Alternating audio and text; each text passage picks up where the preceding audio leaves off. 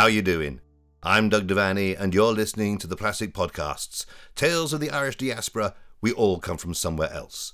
Find us and subscribe to us at www.plasticpodcasts.com. My guest today is Tony Murray of the London Metropolitan University. Born and raised in London to two Irish parents, Tony researched the history and literature of the Irish diaspora.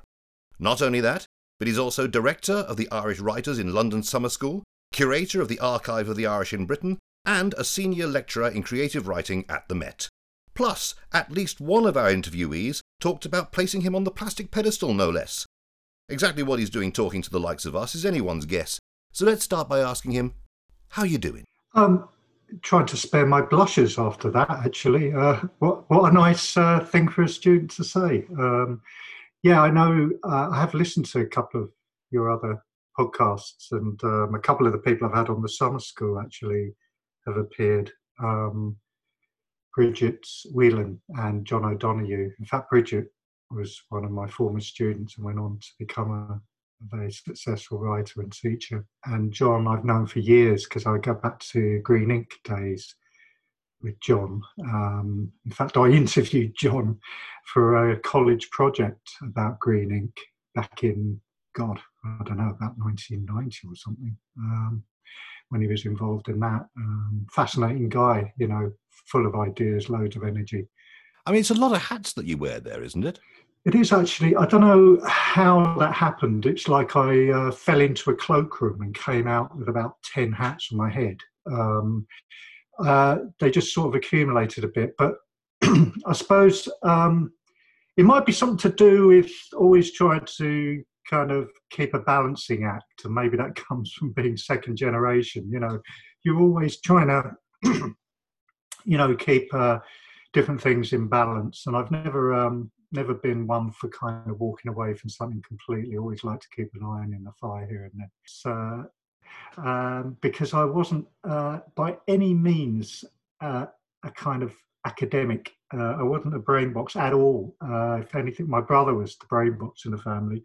I was the one that didn't go to university when I left school. I became a technician, and I spent a few years doing that. And in fact, I didn't like school. And believe it or not, I actually really hated reading. I hated books. So quite how I ended up doing the job I'm doing. I think I was more into music when I was a teenager than literature. But I think what it was I kind of developed as I really got into the music and I read The Enemy, you know, in the 70s and all of that, I acquired something of a critical take on things. And I when I reflect on it, I think maybe what happened was that faculty, that sort of critical faculty developed with the music, and then it just transferred over to the literature later in my career. Because after doing an Irish Studies degree and an MA, I ended up specialising in the literature of Irish migration, and particularly sort of the Irish in London. So I guess I brought those, how would you call it, those kinds of interests and takes on music to literature. What kind of music did you listen to?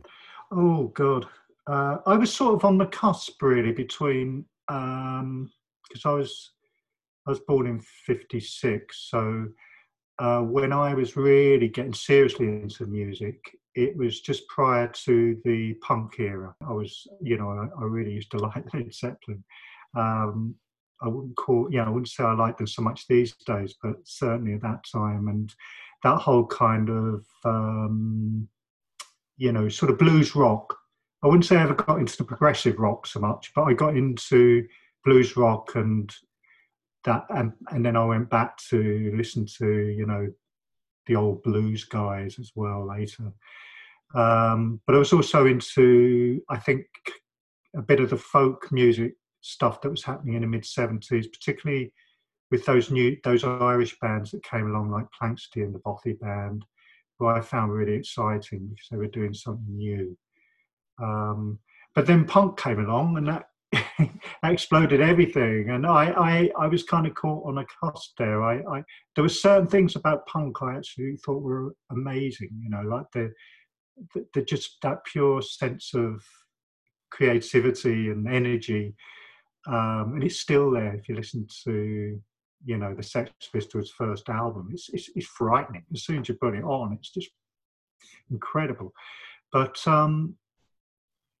I think there are other aspects to it which I didn't identify with quite so much. So I was sort of had mixed feelings. But it was a really productive and interesting time. I think that the energy that came out of that period, and the ability for young, you know, guys and gals to get up and just do it, you know, just get up on a stage and start playing, you know, maybe only knew three chords, as they say, but you know, it was permission in a way to be creative in a way which maybe has got lost a little bit since, and it certainly wasn't there beforehand with the big rock bands. You know, that was much harder to sort of get into music in those days, I think.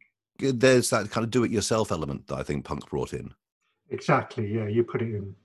Yeah, exactly, that's what it was. The do-it-yourself ethic, really, wasn't there? And I think that was very positive. I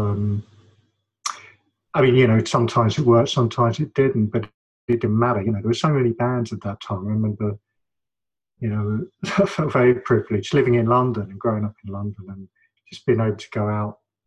Well, actually, some nights it was a case of, well, who am I going to go to? You know, you got Boomtown Rats, you got XTC, you got, you know, the Stranglers, or they're all playing on the same night. You could go to any of them, just pick which one. You know, it was an amazing embarrassment of riches just for a few years there. Your parents are both from Ireland. That's right, yeah. My dad was from Mayo, my mum from Donegal, so both from very rural farming backgrounds. And they came over here in the late 40s, met in London, actually met in Holloway, which is where I've lived and worked most of my life, funny enough, after a few digressions elsewhere abroad. But yeah, they met there, and like a lot of Irish couples, you know, they fell in love and married, had a family, and we all grew up in Holloway. And my dad was initially a labourer, and then he got a job with the post office, which was a really good job in the 60s and 70s. My mum was she was better educated than my dad in many ways, and she had quite good secretarial qualifications by the end of it. Having grown up in Donegal, she wasn't able to find work. You know, there was still quite a strong sectarian divide at that time. Coming from a Catholic background, she didn't get the opportunities that she might have. So she ended up coming to London, and she became a nurse. So she ended up working in psychiatric nursing. We kind of, you know, myself, my brother and my two sisters, we all grew up in a very typical London Irish background, I guess. You know, Irish in the sense of the church we went to, the schools we went to, you know, the classic holidays in Ireland every summer. But at the same time, it was London, and it was a very different background to growing up in Ireland. So I think once I got to adolescence, I realised, you know, there was some real conflicts to sort out in terms of who I was. I mean, everyone does that, don't they? In adolescence, everything's questioned, everything gets thrown out of the cot, whatever. You know, it's all up for grabs. And I guess Irishness was part of that. You know, but you know, eventually, I think, as I said, once I got to the mid-80s, I started to realise that I needed to just explore my Irish background a bit more. I needed to understand where I came from and my history. I couldn't just assume things I felt, because I kept meeting people from other, so like myself, second generation, but they had very different kind of backgrounds in terms of their parents and what their parents did. So that was interesting. I had to come to terms with the fact that, well, my sense of Irishness, which was very rooted in, a particular part of Ireland, the west of Ireland, Mayo, where we used to go as kids every year, and where I loved, and I've got fantastic childhood memories. That was just my personal sense, kind of Irishness. There was loads of other forms of Irishness, which I started to read about and think about, and then ultimately kind of write about. So I spent my life, playing around with these ideas of identity, because I find them endlessly fascinating. They never stay still. They're always changing. Was that an exploration that was shared by your brother and your sisters? That's a very good question, Doug. And I think my brother, perhaps not so much. I think for him, he wasn't as navel-gazing as me. He just got on with it. He got a good job, and I think he certainly wouldn't disown his Irishness. That's for sure. He's very proud of that, but he wouldn't. It wouldn't be such a big deal in terms of his identity, let's say. And my sisters, to a little bit more like me, but in their cases, they're quite interesting because they went back to live in Ireland about 15 years ago. Because I didn't say, my parents moved back in the early 90s to live in Ireland in retirement. And then my two sisters followed. So in a strange sort of way, I was the one who was left behind in London, because my brother lived in Brussels, and it was a very interesting turning point. I realised in some ways that maybe through the studies and the research I was doing, that Ireland was coming to me in London rather than me going to Ireland, if you know what I mean. So it was some compensation for that. But then later I realised, actually, no, that's quite a strong position to be in, because it is about both. It's not just about being Irish, it's also about being a Londoner. And these days you can always go back, well, not right now, but yeah, generally you can go backwards and forwards to Ireland, drop of a hat. So I kind of get the best of both worlds in a way. I'd like to talk about London Irishness in a moment, but I just want to catch on to something that you've mentioned there, which is that your parents went back to Ireland in the early 90s, you say, yes? And from their perspective, was it a very different country from the one that they left? What was the reception that they got having come back? Because having talked to Niamh Lear last week, not that weeks mean anything when it comes to podcasts, there's a sense that there's a resentment sometimes of those that come back, because after all, they didn't stick it out. Absolutely. That's quite a common experience. I know that. My parents are very lucky. Just a lot. I think they went back to Donegal, which is where my mum is from, and I think there was a bit more support there in terms of her sister and my cousins. There was a network, if you like, a family support network. But it wasn't easy. I think, oddly enough, I think my dad found it easier. Although he was a Mayo man, he was kind of in Donegal. He was the sort of slightly unusual, because there were very few Mayo people around there. Yeah, he played that up. He's kind of a gregarious character, and he was also an Arsenal fan amongst a load of Man U fans. So that was another, he enjoyed all of that. Of course, as a man, he had the opportunity to just go down the pub and sort of have a drink, whereas for my mum, oddly enough, I think it's much more difficult, because even in the early 90s, it was much more difficult for a woman, certainly of my mum's age, to go just out socially in that way. And it took time for her to reintegrate. Having been away for 42 years, going back, she left at age 17. Going back, everybody knew her, but she didn't necessarily know who they were. She had to sort of put the jigsaw puzzle back together again very slowly. And gradually she sort of, you know, found herself and relaxed again. What I noticed about my mum was, you know, initially when they went back, she was still very kind of like, I don't know, she had that uptightness about living in London. She was always sort of on the go. She was doing this, that, and the other, and very. Whereas, you know, 3 years later, she'd slowed down into the Donegal pace. She'd relaxed a bit, let go, and that was really nice to see.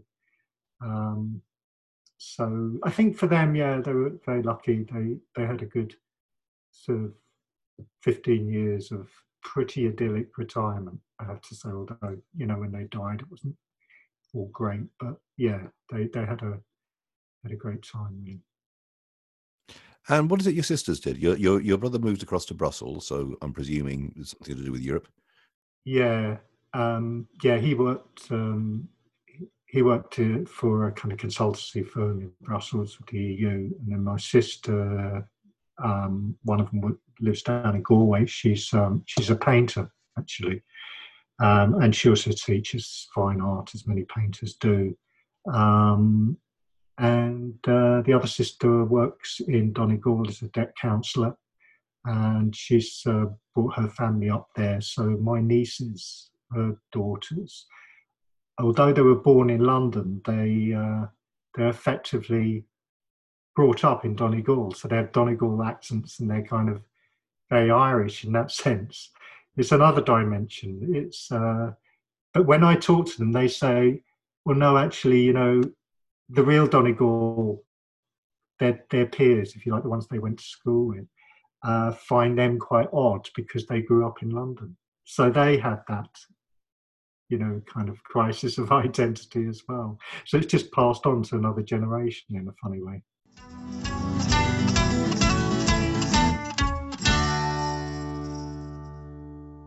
You're listening to the Plastic Podcast's Tales of the Irish Diaspora. Like many of my guests, Tony Murray likes to describe himself as part of the London Irish. Before looking at what that means, I ask him to describe growing up in London. Grew up in, Hildrop Crescent, Tufnell Park, kind of Axis, Holloway, Camden, Tufnell Park. And oddly enough, I moved back to this area. So I've now lived sort of between Gospel Oak and Tufnell Park. Moved back here a few years ago. Give us a description of what Tufnell Park, Camden area was like at the time. Very different to the way it is now. I mean, now it's classic sort of North London bourgeois kind of, you know, not so much Holloway. I think Holloway hasn't changed so much, but Tufnell Park, you know, a lot of single occupier, big houses, middle class families, people who've done very well, a lot of media people, a lot of people, politicians, Labour Party politicians. It's very much of that ilk, I suppose. Whereas when I was growing up, those houses were much more run down. They now look immaculate, beautiful Victorian and Georgian houses. But at that time in the 60s, they were all let out. You know, there was like maybe 6 or 7 flats in some of those houses. We grew up in a basement flat in one of them. It wasn't that long after the war, you know, I mean, it was still only sort of 15, 20 years after the war. And I suppose the legacy of that was still in the air. I'll tell you something, which is very interesting with lockdown.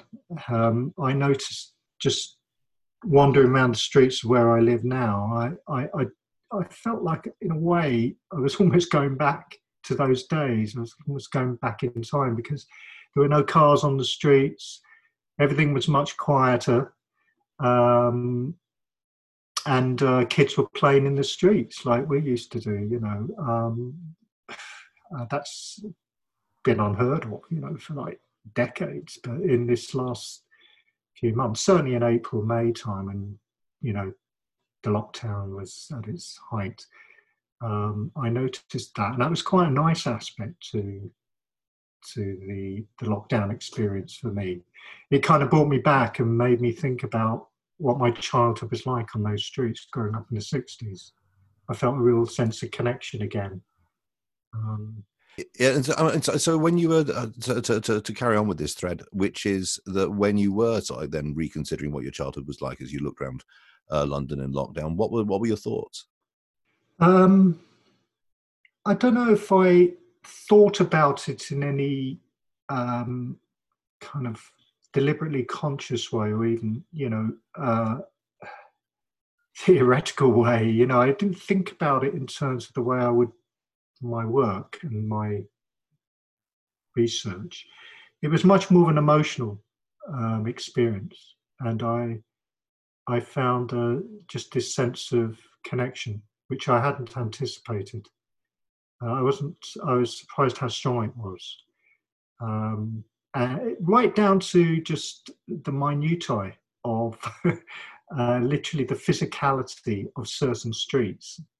Walking down streets I hadn't walked down for years, because that's what we were doing in lockdown. We were trying to find places to go for a bit of exercise when actually Hampstead Heath was mobbed, with joggers and cyclists. We couldn't go there. So we were out in the back streets walking around, and I kind of rediscovered old streets that I'd sort of forgotten about from childhood, and discovered ones which I didn't even know existed.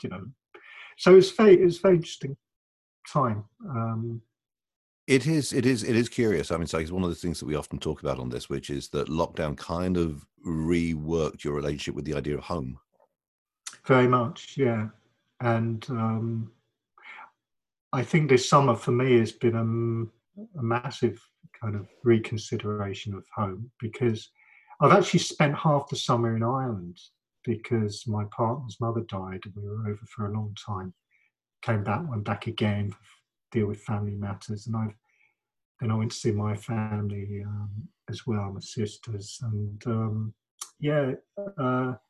I've sort of had a deep immersion in both, my London existence through the lockdown, the early lockdown period, and then in the more recent couple of months, I've spent more time in Ireland than I spent since I was a kid, going over on holidays, those long holidays.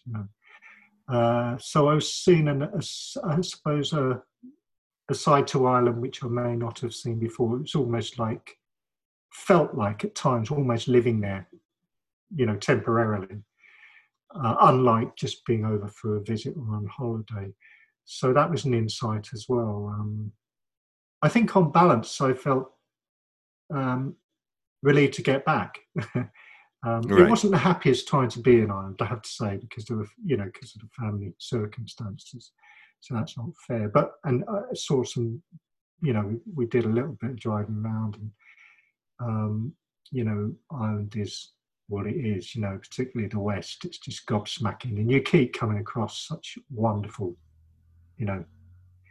places and people that never changes. Even with all the Celtic Tiger stuff, Ireland is a very different sensibility to here. People like to chat, people like to tell stories, and I always feel more at ease talking to Irish people than English people, I don't know, that's just me. And despite having grown up here in London all my life and lived most of my life in London, that's still the case. I just slip into it with Irish people in a way I can't with English people so easily. I mean, there's a lot here that's kind of about change, and also on the other hand, it's about stasis, I suppose, for want of a better term. In as much as you've spent a lot of your life in the same kind of area in London, or you come back to it. I always come back to it. I lived in Manchester for 3 years.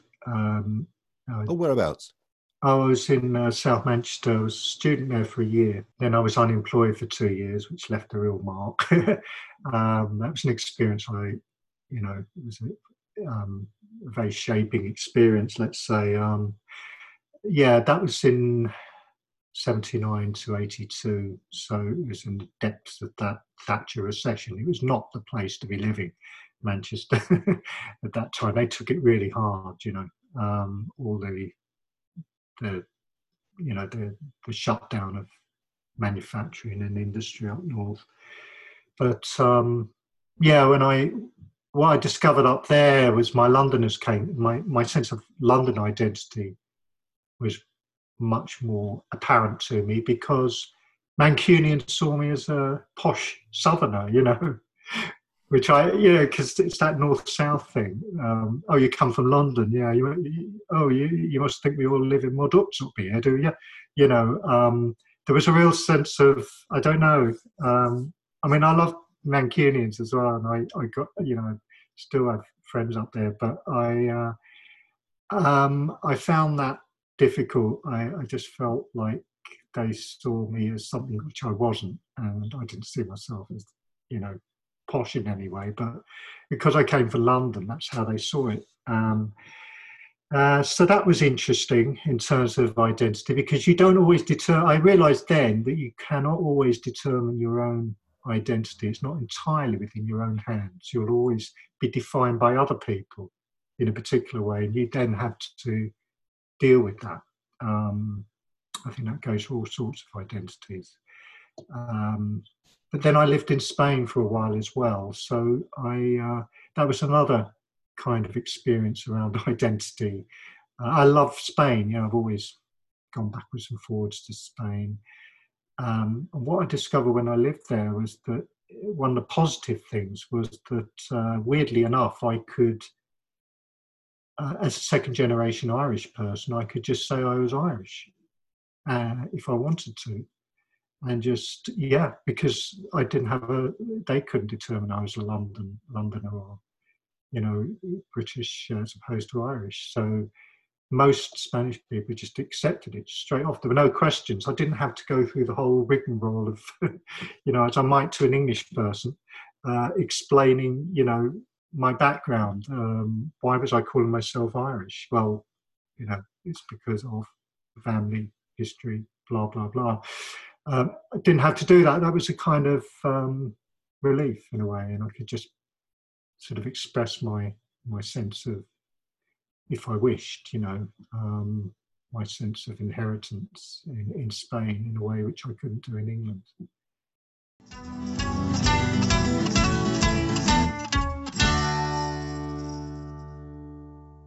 You're listening to the Plastic Podcasts, Tales of the Irish Diaspora. We all come from somewhere else. We'll be returning to Toni Murray in a moment, but now it's time for the Plastic Pedestal, and raising up her personal icon of the diaspora, here's Niamh Lear. I really thought about this for a long time, and I found it really difficult because there's so many people who are part of the Irish diaspora. Like it's huge. There's so many people who've done such amazing things. But the person I thought of, I don't know if you've heard of her, she's called Samantha Barry. And she's currently the editor-in-chief of Glamour magazine. She worked for CNN. She worked for the BBC. She worked for CNN. She's done political journalism, and she's now, as I say, editor-in-chief for the Glamour magazine in New York. And she's just such a wonderful, intelligent, eloquent, sassy sort of woman. And as an Irish person and as a female in our society today, I just think she's incredible, and I love the way she goes into stuff, and I love the way she presents herself, and I love the way she honours her. She is an Irish immigrant herself. She's not a second generation, but I love the way she embraces her Irishness, and rightly so, and just goes into things with such pizzazz, such a strong, sassy woman, which I appreciate. I endeavour to be a strong, sassy woman. Niamh Lear there, talking about Samantha Barry, currently editor-in-chief of Glamour magazine. Now back to Toni Murray. Now, Tony's life seems to have taken a number of different routes, and I wonder if he believes in the idea of turning points. I think I do. We don't always recognise them at the time, but certainly in retrospect you do. I do, and I think that we can control a certain amount of what we do, when we can maybe, sketch out a career for ourselves. And some people are able to do that, perhaps. But I think for the vast majority of us, there are these turning points, and they come out of the blue, and you're given an opportunity. You either go with it or you don't, and they can change your life. So there's a real randomness and luck factor to it all. I do believe that. So I suppose I'm a bit of a fatalist in that way. I don't think you can determine everything. I think certainly the older I get, the more I realise that, you just have to accept that things are continually going to change, and that you continually have to be ready to adapt. And, look what we've just gone through with COVID, that's the biggest one out of the lot. What we found with our other interviewees is that the attitude towards the diaspora and Irishness, and the diaspora's own attitude towards itself, has changed over the course of the last 40 to 50 years. Massively, yeah. And how do you think that's changed? And more importantly, do you think there was a turning point? I think there probably was a turning point, but I don't think it happened at any particular moment. It was a much more gradual change, and I think that took place probably in the early 90s, mid 90s in Ireland. I think attitudes changed to the diaspora in the sense that they no longer took the diaspora for granted, or simply forgot about the migrants who left. I think by the mid 90s, an awful lot. Well, there was a phase of return of which my parents were a part. Actually, a lot of people came back to live in Ireland. Some who'd come straight after the war, like my parents, but others from the 1980s, actually, the 80s migrant generation, who went back to live in Ireland in the 90s. And I think their understanding of what it meant to be Irish in Britain, and the conflicts and ambivalences of that experience, were brought back to Ireland and informed, the general cultural debate about Irishness. So I think that was a positive thing. And I think as a consequence, government policy started to adapt and reflect that. So the immigrant support programme became a major plank of, the Irish abroad policy. There was a sense that, the government couldn't just forget about the Irish abroad. They had to do something to support, particularly in Britain. I mean, America's always been a different story.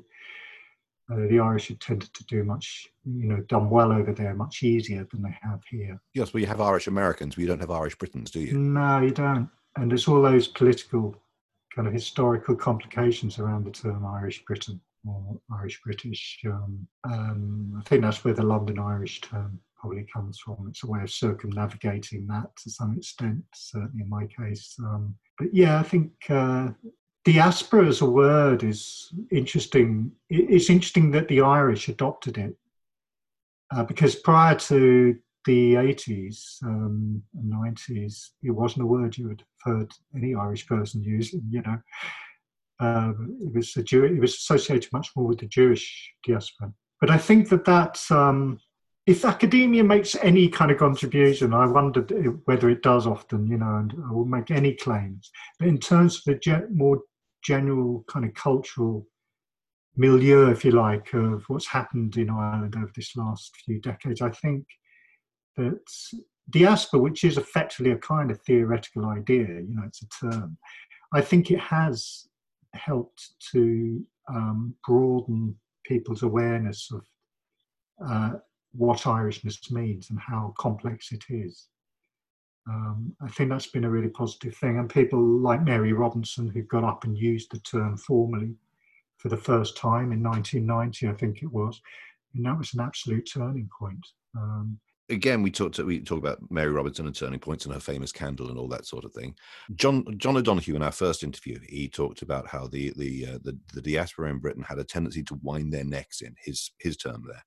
To not really talk about their own Irishness, and now we have a situation where I'm talking to you, and you're a doctor who's did a 6-year degree in Irish studies and so forth, something that wouldn't have been conceivable 40, 50 years ago, which is a click of the fingers in historical terms, and so how is it that the diaspora's approach to itself in this country has changed rather than in Ireland, do you think? If you mean the diaspora, do you mean the Irish community here? Second, third generation, yeah, Second, all that. Third, yeah.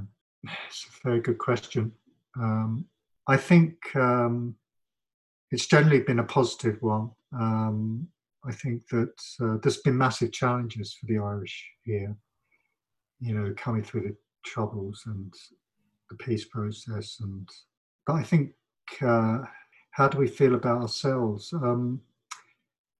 I don't know. I feel in some ways the fact that maybe, in my experience, people perhaps don't talk about it as much as they used to. I found that maybe 10, 20 years ago, people were much more embroiled in those conflicts of identity, perhaps because the Troubles were still going and we were all talking about identity. Whereas now, maybe it's a good thing that we don't have to anymore. We've accepted ourselves as, these curious hybrid or hyphenated individuals, and we all kind of just get on with that. We don't have to necessarily feel we should choose one way or the other about our identities in the same way anymore. Maybe that's a good thing, because. And yet there's Brexit, and yet there's a rush for Irish passports, and yet there's. And that has brought. It's resurrected a lot of that old stuff, hasn't it, around the colonial relationship and some of the, more extreme right-wing views you encounter in regards to, immigrants generally. Some of that is start to rub off on attitudes to the Irish in places. There's no question. So it's a nasty kind of echo, really, of a time which was not very comfortable to live through, and that certainly made me feel less than well disposed to living in this country.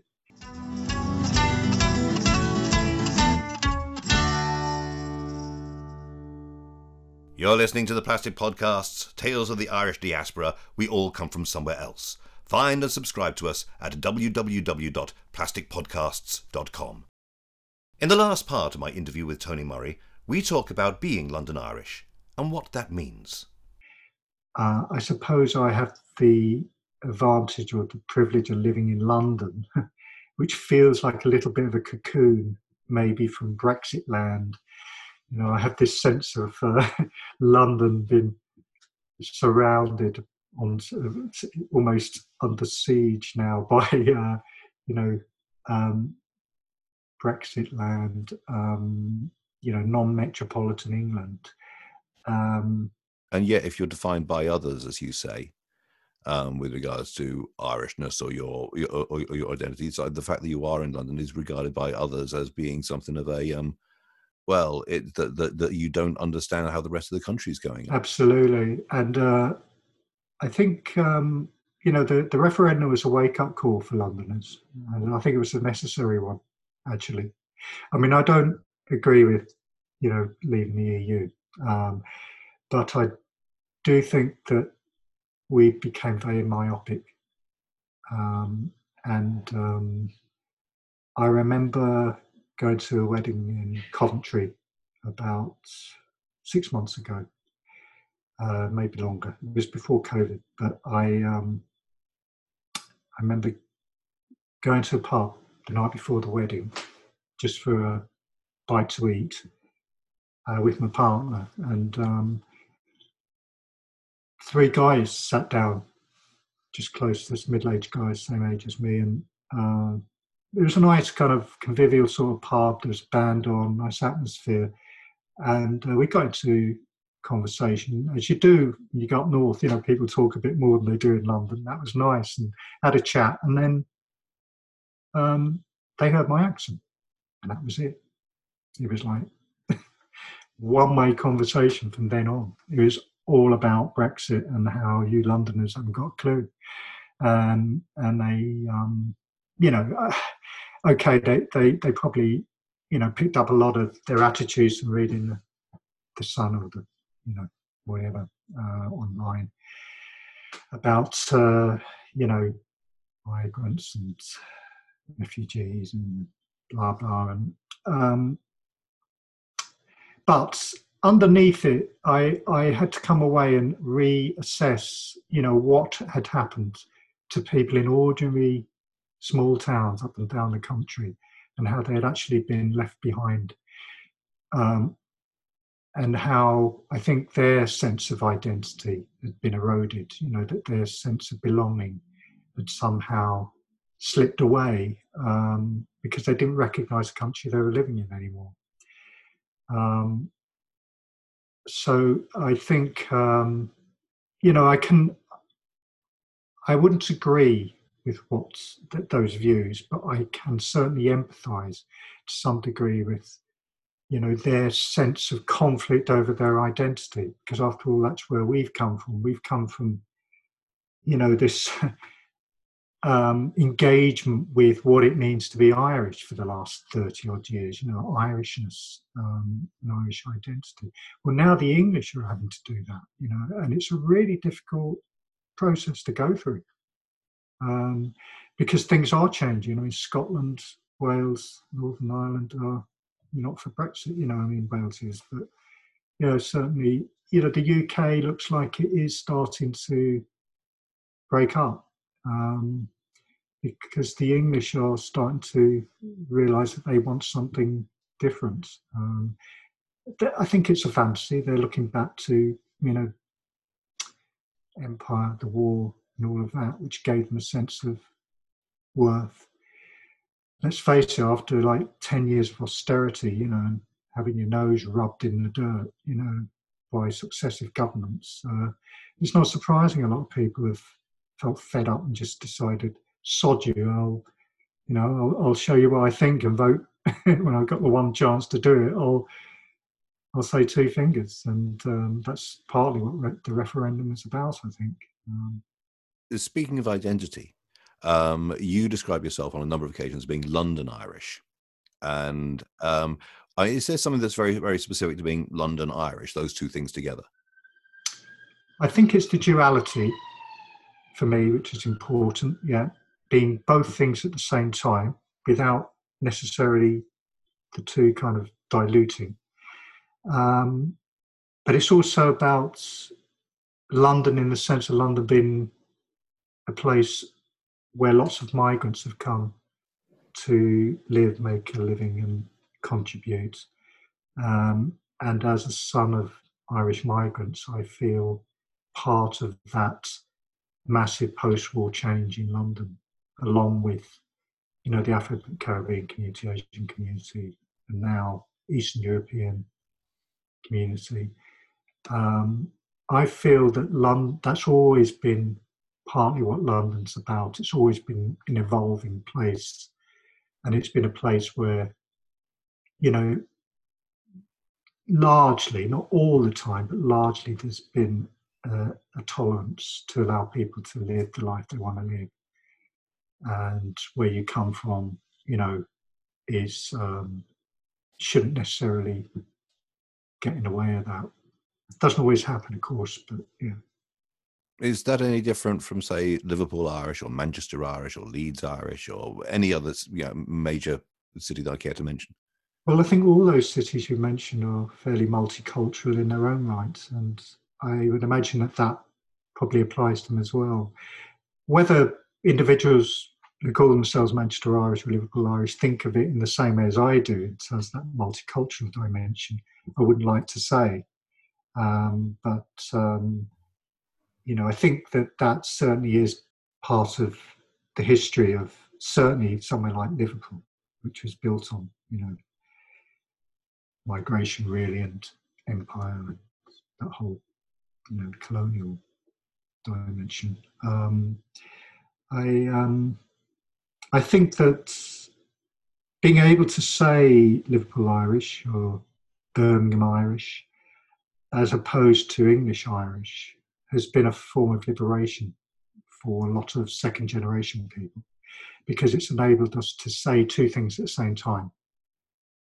In other words, we're not being defined one way or the other.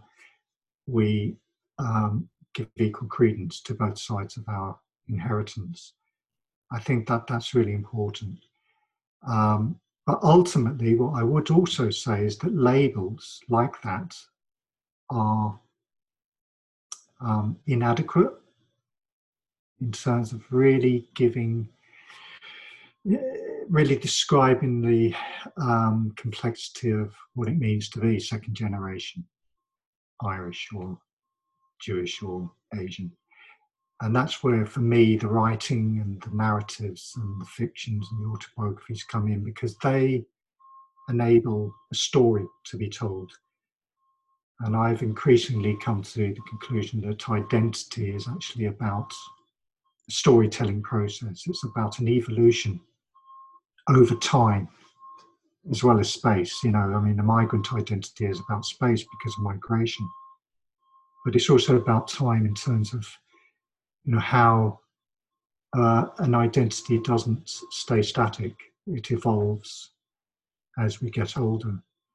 And I think that that's, something which it's an idea which I'm very keen on, and I feel maybe still I don't hear enough about, just that sense of how important people's stories are. That's partly why I jumped at the chance of doing this with you, Doug, because I thought it was a great idea to do these podcasts, to give people the time. You've allowed us all plenty of time to actually just, talk at length about these complications about being second generation Irish. And often we don't get that chance. We're told to sort of provide a soundbite for a newspaper piece, or and I don't think that can do justice, really. I think we do need that time and space. Bless you. Thank you for saying so. We, speaking of time, we don't have much more left, as I know that our days get filled. So I'm going to ask a couple of things. First of all, I just want to follow up on a thought there, and which is, how do you feel that your identity or your sense of identity has changed over that time? I think it's changed from, I suppose, a static sense of my identity to one that's much more fluid. Now that might be seen as, somehow dilution, but it's not actually. It's a strengthening. Because when I was younger, when I'd get into debates about the Troubles, I would take a very, very rigid stance. It was an emotional stance. It was where my family came from. And I would I would see myself as totally Irish in those situations. It was like, nothing could touch it. I was as authentic as anyone born in Ireland.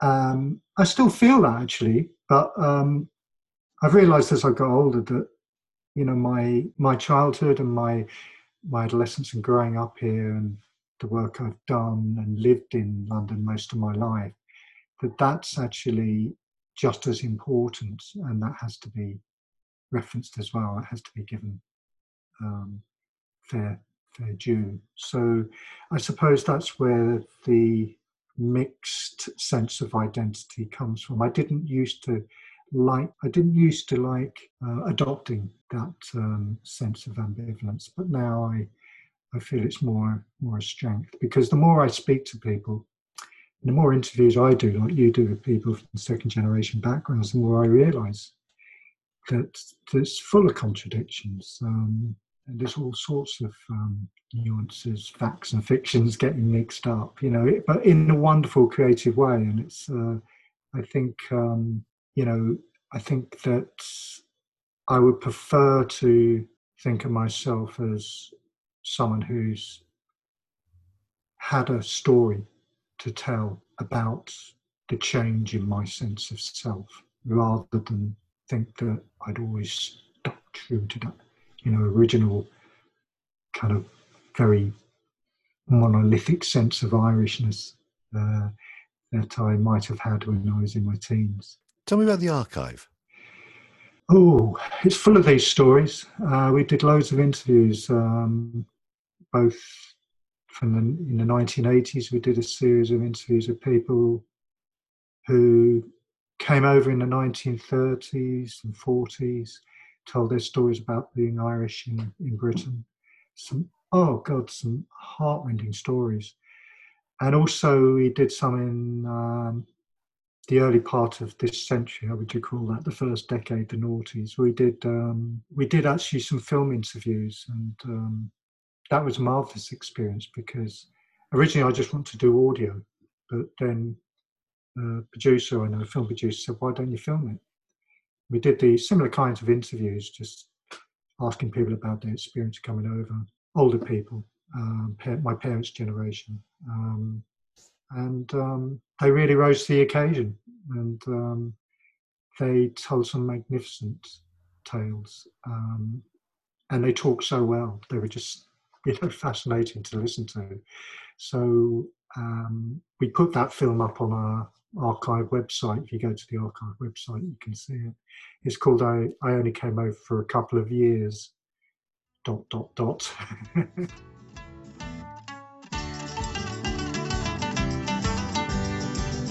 You've been listening to the Plastic Podcasts with me, Doug Devaney, and my guest, Tony Murray. The Plastic Pedestal was provided by Niamh Lear. Music by Jack Devaney. You can find us and subscribe to us at www.plasticpodcasts.com, or just look for us on Facebook, Instagram, or Twitter. The Plastic Podcasts has been sponsored using public funding by Arts Council England.